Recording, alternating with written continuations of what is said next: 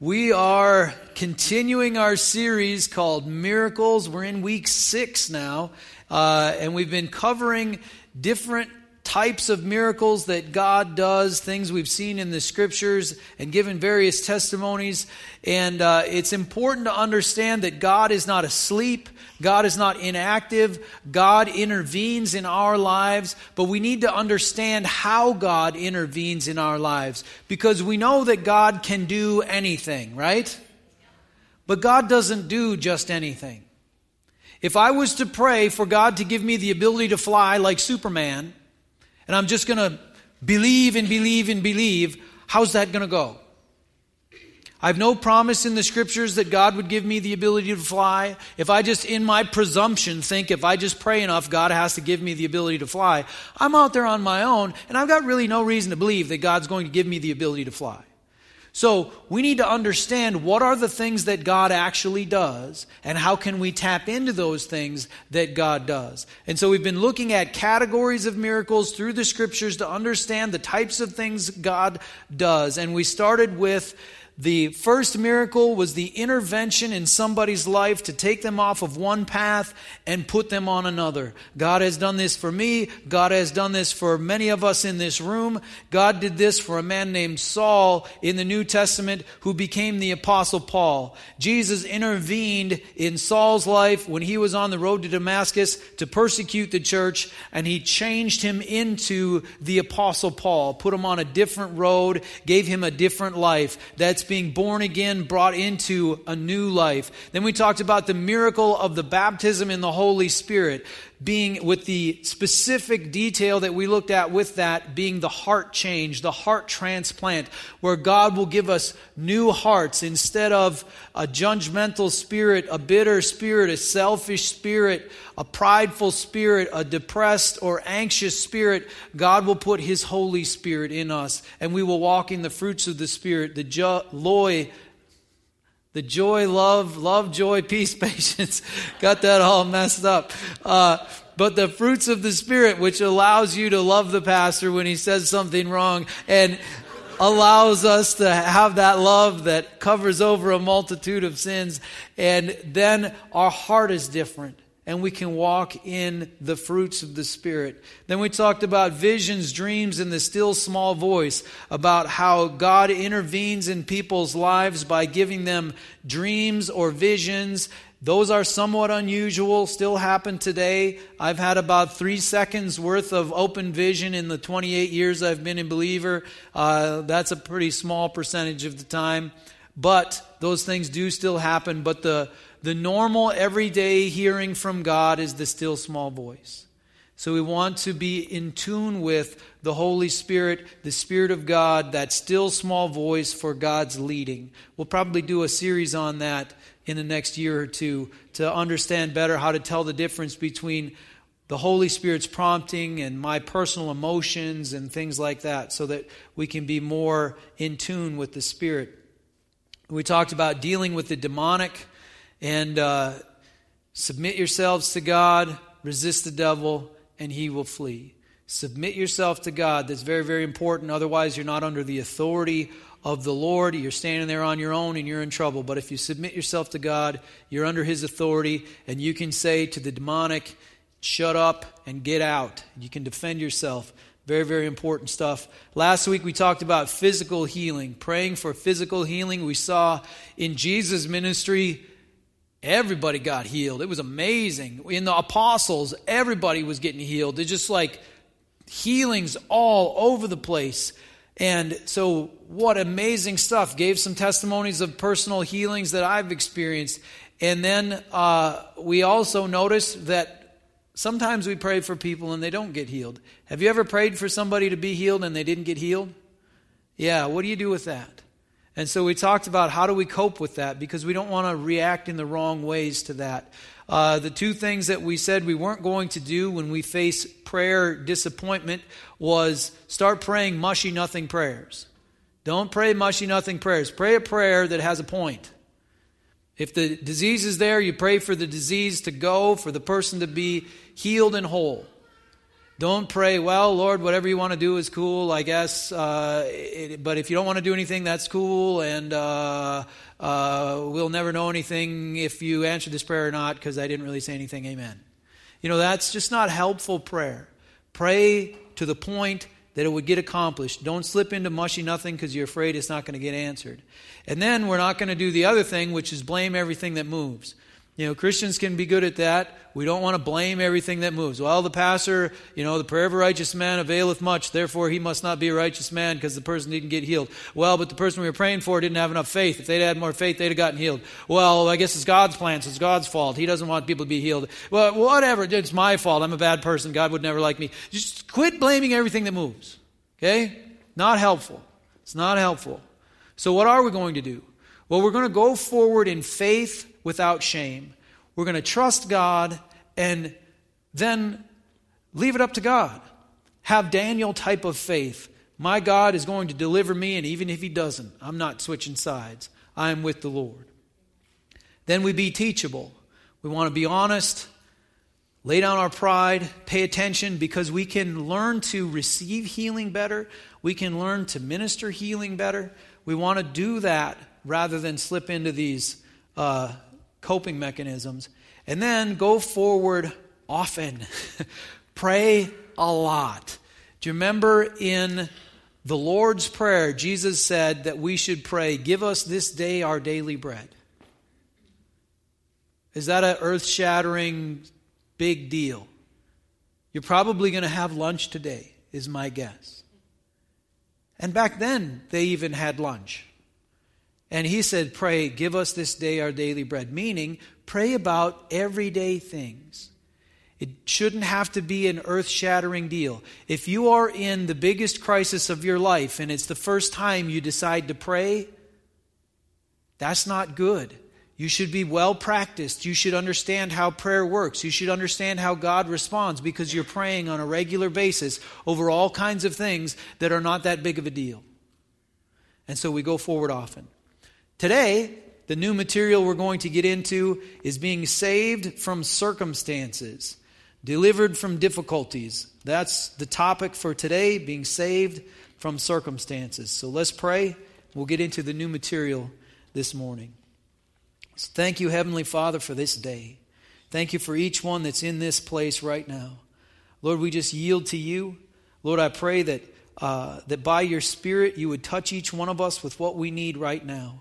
We're all dealing with different things. We're in different places fighting different battles. And Lord, you know exactly where we're at and exactly what we need. So I pray by your Spirit you would touch each one of us with what we need so that we can trust you more, believe in you better, and so that we can serve you more effectively. So Lord, help us today and bless this time. In Jesus' name I pray. Amen. Amen. Have you ever been in a jam and needed God to bail you out? Yeah, I'm just going to sit and stare at you till I hear you.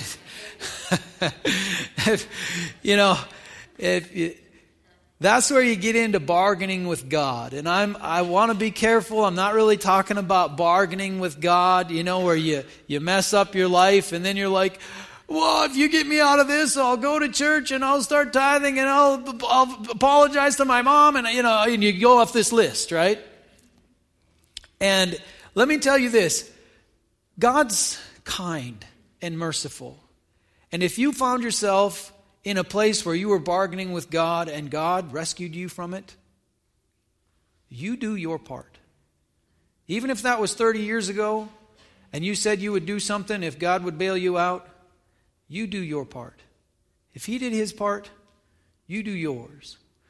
But today we're not really talking about bargaining with God. We're talking about God intervening in circumstances. Let me give you a couple of testimonies from my own life. One is fun, one's a little bit more serious. The fun one is from many, many years ago. I was invited with my wife to go fishing in Canada with her family. Her uncle had a cabin up in Canada. I'd never gotten to go to Canada fishing. I very much enjoyed fishing, so it was a great opportunity. So got to go. And you may think I've got everything together. I'm a very organized and sophisticated professional human being. However, There's another side to me. And here's how I planned my trip fishing to Canada. I had recently been to McDonald's and gotten the big size meal. And so I had one of those plastic cups, the large size plastic cups. And I thought, well, I have a container. I need to bring some fishing lures. So I grabbed my fishing lures and I threw them in the cup and I went to Canada fishing. So this was my tackle box, this cup I had in the floor of my car. And it worked pretty well throughout the week. But then when we were done, I had a really good time and I wanted to give a sign of my appreciation. And so I thought, I'm going to leave this fishing lure that worked really, really well with a little thank you note on the table in the cabin. And the perfect opportunity arose. We're going to take a family picture and then we're all going to get in the cars and drive away.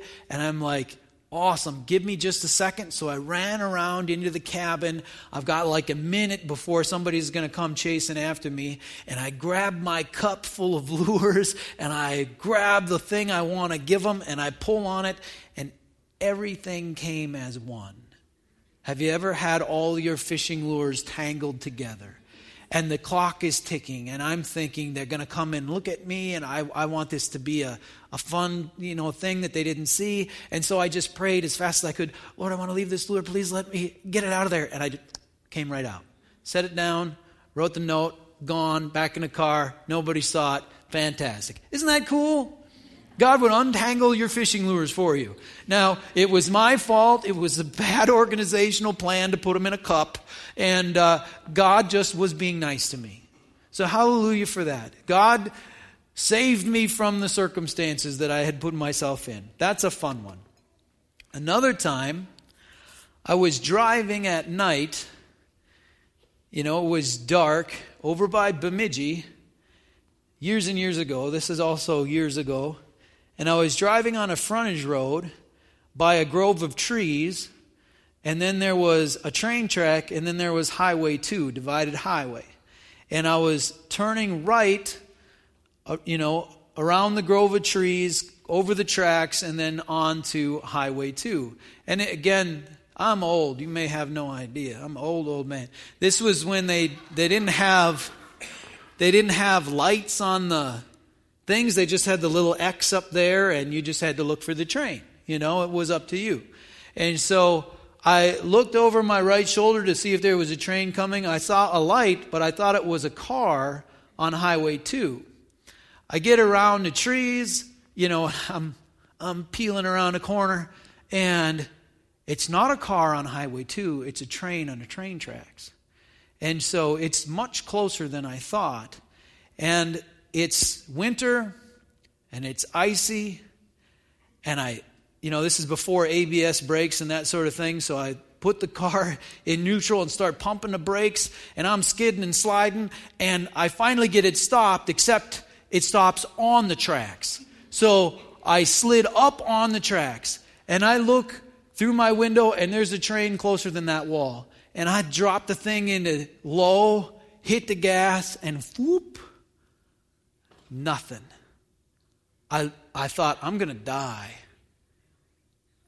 And nothing touched me. I got off the tracks on icy tracks that I slipped up onto. And I didn't have time to pray. I got 3 little kids at home though. And God, I assume God took care of that for me. And so whatever the case is, I'm just praising the Lord in that situation. Thank you, Lord, that wasn't my last day on this earth. Hallelujah for that. God intervenes in this world. Now, let's look at a story that we started in the book of Acts when we were talking about dealing with the demonic. And let's continue on through that story because we have a deliverance from circumstances in that same story. So Acts chapter 16, starting in verse 16. This is an account of Paul and Silas when they were in the Roman colony of Philippi. Now, Philippi is famous because it's the town that the church was in that the book of Philippians was written to by Paul. So Paul is in Philippi, and he's ministering in Philippi, and you see the things that happen, and then when he writes them a letter later on, it's the book of Philippians. And so we'll read a little bit of that towards the end. But Acts chapter 16, again, we're in Philippi. Once when we were going to the place of prayer, we were met by a slave girl who had a spirit by which she predicted the future. She earned a great deal of money for her owners by fortune telling. This girl followed Paul and the rest of us, shouting, "These men are servants of the Most High God who are telling you the way to be saved." She kept this up for many days. So, hey, these are servants of the Most High God telling you the way to be saved. That seems like a good thing to say. Why is Paul so bothered? She was shouting it for many days. It'd be like somebody in the congregation just keeps yelling, "There's Pastor Mike up there teaching you about the Word of God." Just kept saying that over and over and kept interrupting the service over and over and for many days. How many days is many days? I would say it's at least 3. It might be 10. I don't know. But it was many days. So Paul the apostle is trying to bring the Word of God to the Roman colony of Philippi. He's trying to get people saved, trying to get a church going. And this girl keeps interrupting everything all the time. Finally, Paul became so troubled that he turned around and said to the Spirit, "In the name of Christ Jesus, I command you to come out of her." At that moment, the Spirit left her. Why would he wait many days? And finally, he just can't stand it anymore, so he deals with it. Why did he wait? Well, I think Paul knew that there was going to be a price he would have to pay if he deals with this situation. Have you ever had something you had to deal with but you didn't want to because you know there'd be difficulties that would come if you dealt with it? That's the situation here, and let's see what those difficulties are. Verse 19. When the owners of the slave girl realized that their hope of making money was gone, they seized Paul and Silas and dragged them into the marketplace to face the authorities. Now, they didn't say, "Oh, who are you guys? You can't do this." They were quite convinced that the demon was cast out. She'd now lost her power to predict the future. They knew that that had happened. So instead of saying that you guys don't have power to do that, they're like, "We're suing you. You ruined our property." So they're bringing them to face the authorities. Verse 20. They brought them before the magistrates and said, "These men are Jews. These aren't Romans. We don't like these people. These men are Jews, and they are throwing our city into an uproar by advocating customs unlawful for us Romans to accept or practice." The crowd joined in the attack against Paul and Silas, and the magistrates ordered them to be stripped and beaten. After they had been severely flogged, they were thrown into prison. I wouldn't want to be flogged. And this says severely flogged. This is the culture that crucified Jesus because they didn't like what he said. Severely flogged. They were thrown into prison, and the jailer was commanded to guard them carefully. Upon receiving such orders, he put them in the inner cell and fastened their feet in the stocks. So we're talking about deliverance from circumstances, being saved from circumstances. When exactly is that going to happen? God didn't deliver them from the annoying girl that kept interrupting the meetings. God didn't solve the problem when the slave owners brought them before the magistrates. God didn't give them favor with the magistrates or the crowd. God didn't keep them from being stripped and beaten. God didn't keep them from being imprisoned and their feet being put in the stocks in the inner cell. They went through all of these things. So when is this story going to start getting better? It's going to get better in just a little bit. But let's make sure we're grasping everything. Let me ask you this question. How would you feel if something like this happened to you while you were serving God to the best of your ability? where you've said, Lord, I am sacrificing all things for you. I am forsaking everything to serve you. I just want to shine your light in this world, and I'm going to share your truth, and it gets you harassed, so the meetings aren't going very well, and then it gets you beaten and imprisoned. How would you feel about that? Could that possibly put a wedge between you and God where you start thinking, hey, I've been serving you as best I can, and this is what I get? Have you ever been in that spot? Let's look at the reaction of Paul and Silas in verse 25. Next verse. About midnight, Paul and Silas were praying and singing hymns to God, and the other prisoners were listening to them. They're having a prayer meeting, and they're having a special time of worship and praise. They're singing to the Lord. They're singing His praises.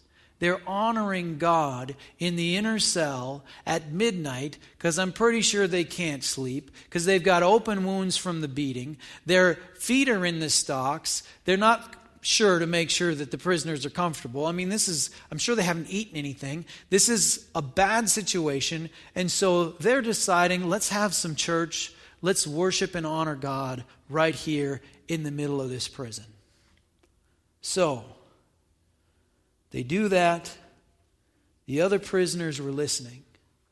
And I believe these other prisoners were amazed, because they're in the prison too. They know what it's like to be thrown in prison. And they were having the emotional responses that come from being thrown in prison. And in that day, I'm sure some of them were guilty and some of them were innocent, because it doesn't seem like it took a whole lot for somebody to be flogged and thrown in prison. If somebody doesn't like you, they say, I don't like them, and then they just beat them up and throw them in prison. And so I'm sure some were guilty, some were innocent. They're going through these things. But they see these two men, Paul and Silas, praying and singing hymns to their God, and they're thinking, how can you be honoring your God when you're in the inner cell with your feet in the stocks? There's a powerful testimony there when a person goes through very harsh circumstances, but they go through it loving the Lord with all of who they are and staying faithful to God. When you can love God and be faithful to God in the midst of very difficult circumstances, it shows something about what you've got on the inside to other people. And I think these prisoners saw that, they were amazed by it, and they were listening.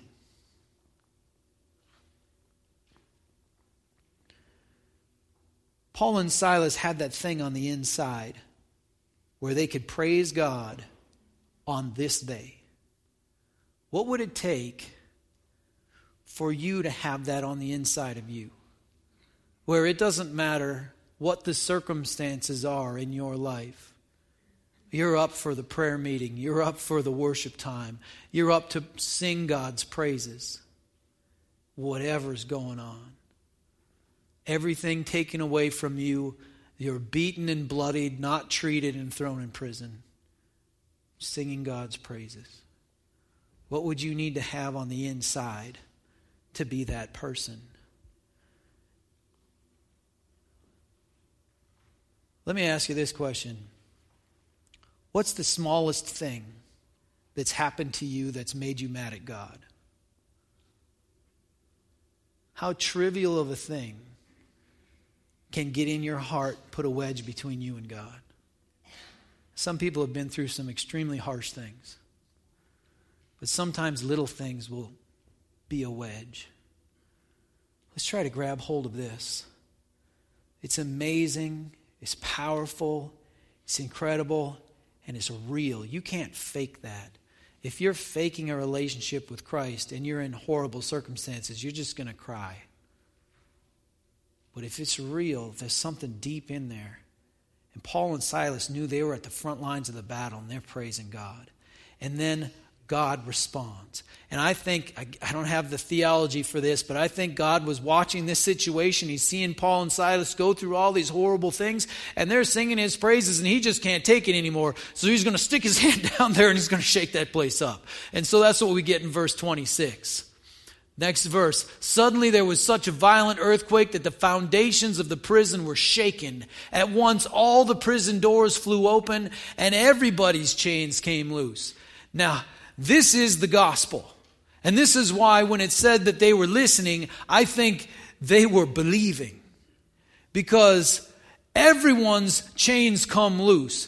Not just Paul and Silas. Every prisoner, innocent or guilty, all their chains came off. All the doors opened. Everybody's set free. That's how the gospel works. When we receive it, we get set free. But those who see what's going on in our lives, if they've got a heart in them, they see it and they get set free. And the power of God is shown. All the chains came loose. Now, if you were in Paul's position, what would you think of the jailer? Would you like the jailer? Or would you dislike the jailer? He put you in the inner cell with your feet in the stocks. I wonder what the jailer said to Paul when he put him there. Probably something unpleasant. What would you think of the jailer? Paul's heart was soft toward the jailer too. Let's keep reading. 27 and 28. The jailer woke up, and when he saw the prison doors open, he drew his sword and was about to kill himself because he thought the prisoners had escaped. Now let me ask you this question. If you were in that prison 2,000 years ago and it's midnight and your chains fall off and the doors open and you're guilty and you know what they do to guilty people, what are you going to do? You're going to run. 28. But Paul shouted, "Don't harm yourself. We are all here." This is amazing because it's dark. Paul cares about the jailer, says don't harm yourself. But Paul also knows that nobody left. How does Paul know that none of the prisoners left? Their chains fell off. The doors are open. He's only known them for a few hours. And it's the normal inclination to just run. How does Paul know they're all still there? And they were all still there. I believe that Paul and Silas were sharing the gospel throughout the night during their prayer and worship meeting. And that the people, the other prisoners, received the Lord and got saved. It's the only explanation for why they didn't run. And I think Paul said when the chains all fell off, Paul just said, "Hey guys, why don't you stay here? God's not done with this night yet." And they all stayed. He said, "You got it, man. Something good's going on here." And they stayed. So Paul says, don't harm yourself. We're all here. The jailer called for lights, rushed in, and fell trembling before Paul and Silas. He then brought them out and asked, "Sirs, what must I do to be saved?" I don't think he called them sirs earlier in the day when he locked them up. Here he says, "Sirs, what must I do to be saved?" All the prisoners are set free. The chains fall off. The doors open, but they stay. The jailer goes from suicidal to wanting to be saved. And we'll read what happens next, but I want to take a moment just to talk about the reality is that there are people that contemplate ending their lives. This jailer was in a place he's going to kill himself. It's his responsibility to keep the prisoners. He knows what they do to people like him when they fail. He's going to just end it. And God intervenes through Paul and the other prisoners staying to protect the jailer. And the jailer then says, I want I want in on this thing. How would the jailer know to ask the question, what must I do to be saved? They had to have been talking about it. That's why I think Paul and Silas were preaching the gospel while they were doing the prayer and worship time. They had hours. What must I do to be saved? If you're thinking about ending your life, let me give you another option. Give it to Jesus instead. If you're done with it, just give it to the Lord. He's got things He'll do with it. He'll do good things. Don't give it to death. Give it to Jesus if you're done with it. Give it to Jesus. It's a way better option. God will use you and do incredible things. So the jailer kneels before them. What do I need to do to be saved? Here's the answer. Verse 31. They replied, believe in the Lord Jesus and you will be saved, you and your household. Then they spoke the word of the Lord to him and to all the others in his house. So they're explaining what it means to believe in Jesus, to trust in what Jesus has done on the cross, to give your life to Him and to follow Him. They're explaining that about the kingdom of God and all these things. They spoke the word of the Lord to him and to all the others in his house. At that hour of the night, the jailer took them and washed their wounds. Then immediately he and all his family were baptized. So they don't wait for the sun to come up. They're like, we need to have a baptism service tonight. So they all get saved. The jailer, his whole family, all of these people, they have a baptism service in the middle of the night before the sun comes up. They're all baptized. The jailer brought them into his house and set a meal before them. He was filled with joy because he had come to believe in God, he and his whole family. So they feed Paul and Silas. The jailer's filled with joy. His whole family is saved, grabbing hold of everlasting life. An hour ago, he was going to kill himself. Oh, this is a miracle. This is incredible. This is God intervening in this world and doing amazing things, saving Paul and Silas from these circumstances, but also touching the prisoners, touching the jailer and his whole family. God did amazing things. Is this the happily ever after moment for the Apostle Paul? He's been beaten and imprisoned, but now God makes his chains fall off and the door opens and everybody likes him now.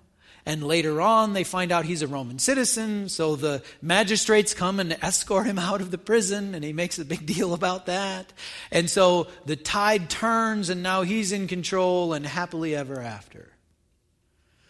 Nope. He's not done suffering for the kingdom of God. He's not done going through hardships. Paul goes to prison again. And this time, the last time Paul went to prison, he didn't get out. He died at the executioner's hands. And while he's in prison, he writes a letter to the people in Philippi. He writes to them who were there when this miracle happened. And we see that. Let's look at that a little bit. I wonder who was there in the Philippian church. Was the jailer there? Were some of those prisoners there? Who all was there? Who is Paul writing to? Paul explains his situation. He writes them a letter to thank them because they had sent a gift to help him when he's in prison, to meet his needs. Paul writes to reassure that somebody they love and care about who is sick. He says, no, they're doing good now. They're healthy now. And he also writes to tell them to quit quarreling and having bad attitudes.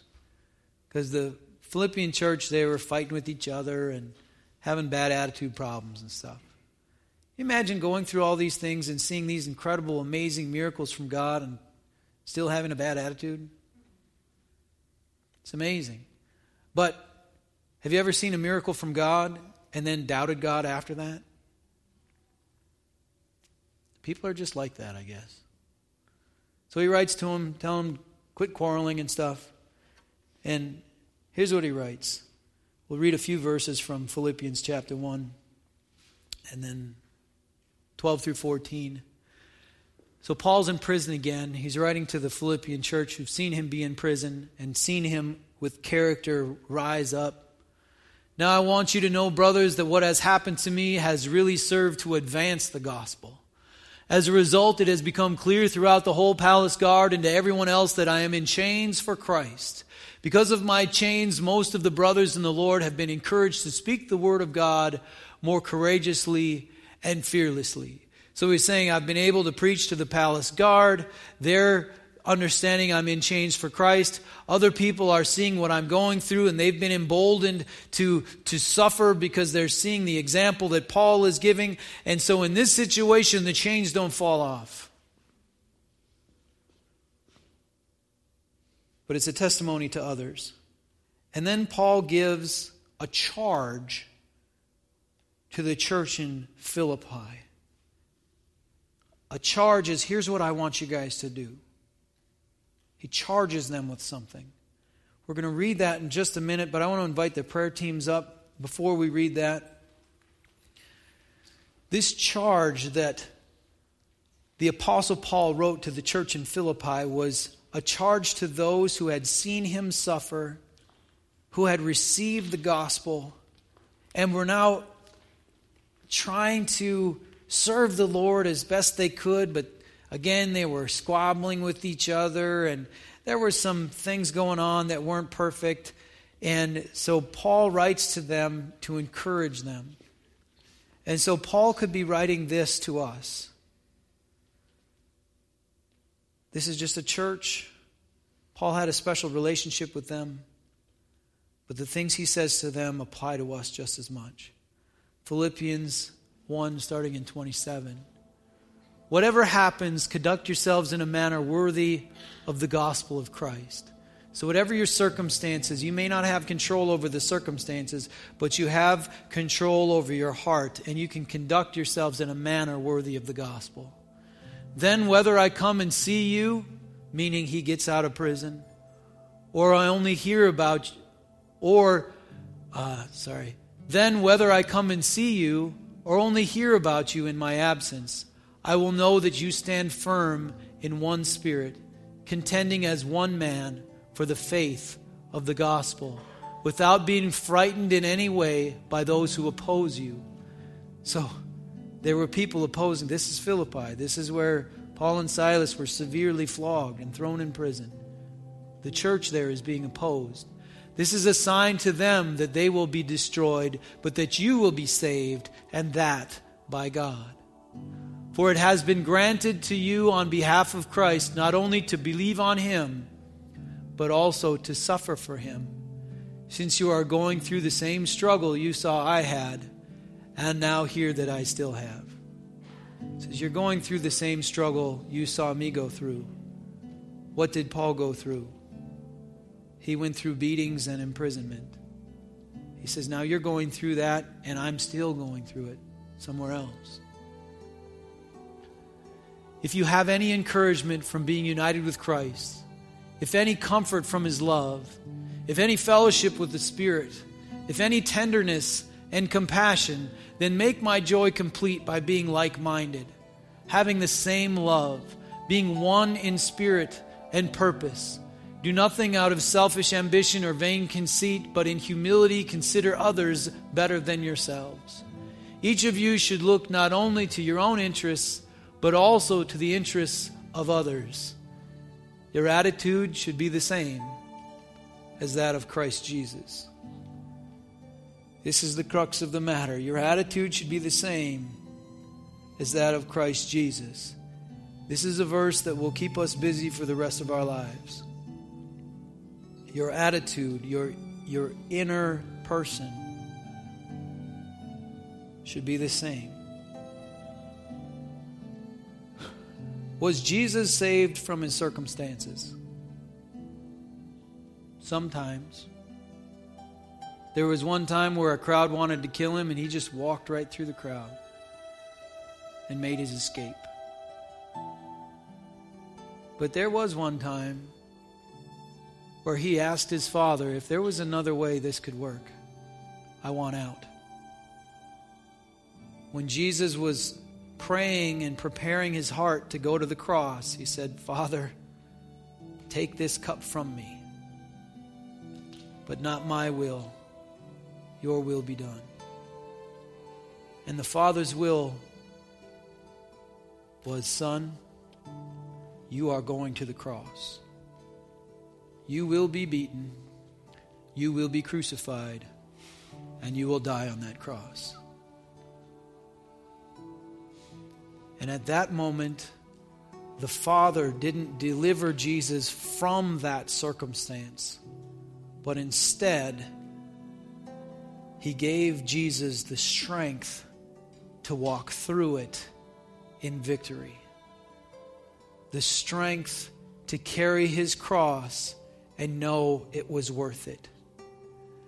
The heart to say in the midst of it, Father, forgive them, for they know not what they do.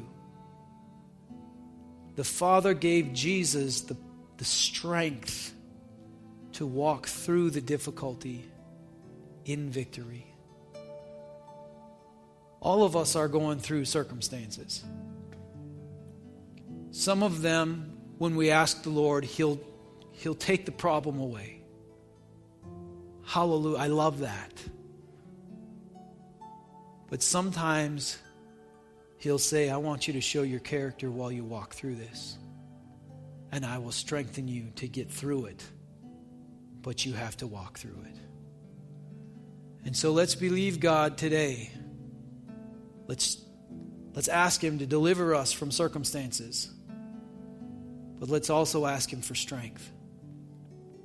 We'll pray that together as a group. And then I'll open up the front for individual personal prayer. When we're done praying corporately, come on down, receive individual prayer. If you're like the jailer and you're thinking, what do I need to do to be saved? Come down. They'll help you start a relationship with Jesus. If you've got a physical need, you need physical healing or a relationship healed, or you need a financial miracle, or you just need a encouragement and a blessing, just a hug from heaven, come down and get prayer. Don't wait till it's a catastrophic situation to receive. Let's pray together first. Let's ask God to help us as we go through the difficulties of this life. So Heavenly Father, we honor you in this place and we worship you. Lord, I pray you would give us hearts like Paul and Silas, who when they were going through tremendous difficulties were singing your praises, were sharing your truth. They were having prayer meetings. They weren't dropping into despair and getting angry with you. And they were loving you in the midst of it. Lord, give us that kind of strength. Lord, that there would be no circumstance in this world that would shake our faith in you. Give us that. Lord, I pray that as there are things that we're dealing with, the trials and struggles of life, that you would see us through. Lord, I pray that you would save us from the circumstances and the difficulties. Lord, that you just bring us through them and that we'd have smooth sailing. But Lord, I know sometimes you call us to just have strength in the midst of it. Just like Jesus on his way to the cross, there are times that you don't take the difficulty away, but you strengthen our hearts. So Lord, I pray that we would see the difference, that we would believe you for the deliverance from the circumstances. But Lord, that you would give us that strength to walk through this life, whatever it throws at us, staying faithful to you, loving you fully, and serving and honoring you. Give us that strength, Lord. I pray a blessing over each person in this place. I pray your peace that passes all understanding would just cover us and comfort us. Lord, I pray that your love would well up in our hearts for each other, for our neighbors, for all people in this world. Lord, that your light may shine and that people may glorify your name. Bless us in that way. In Jesus' name I pray. Amen.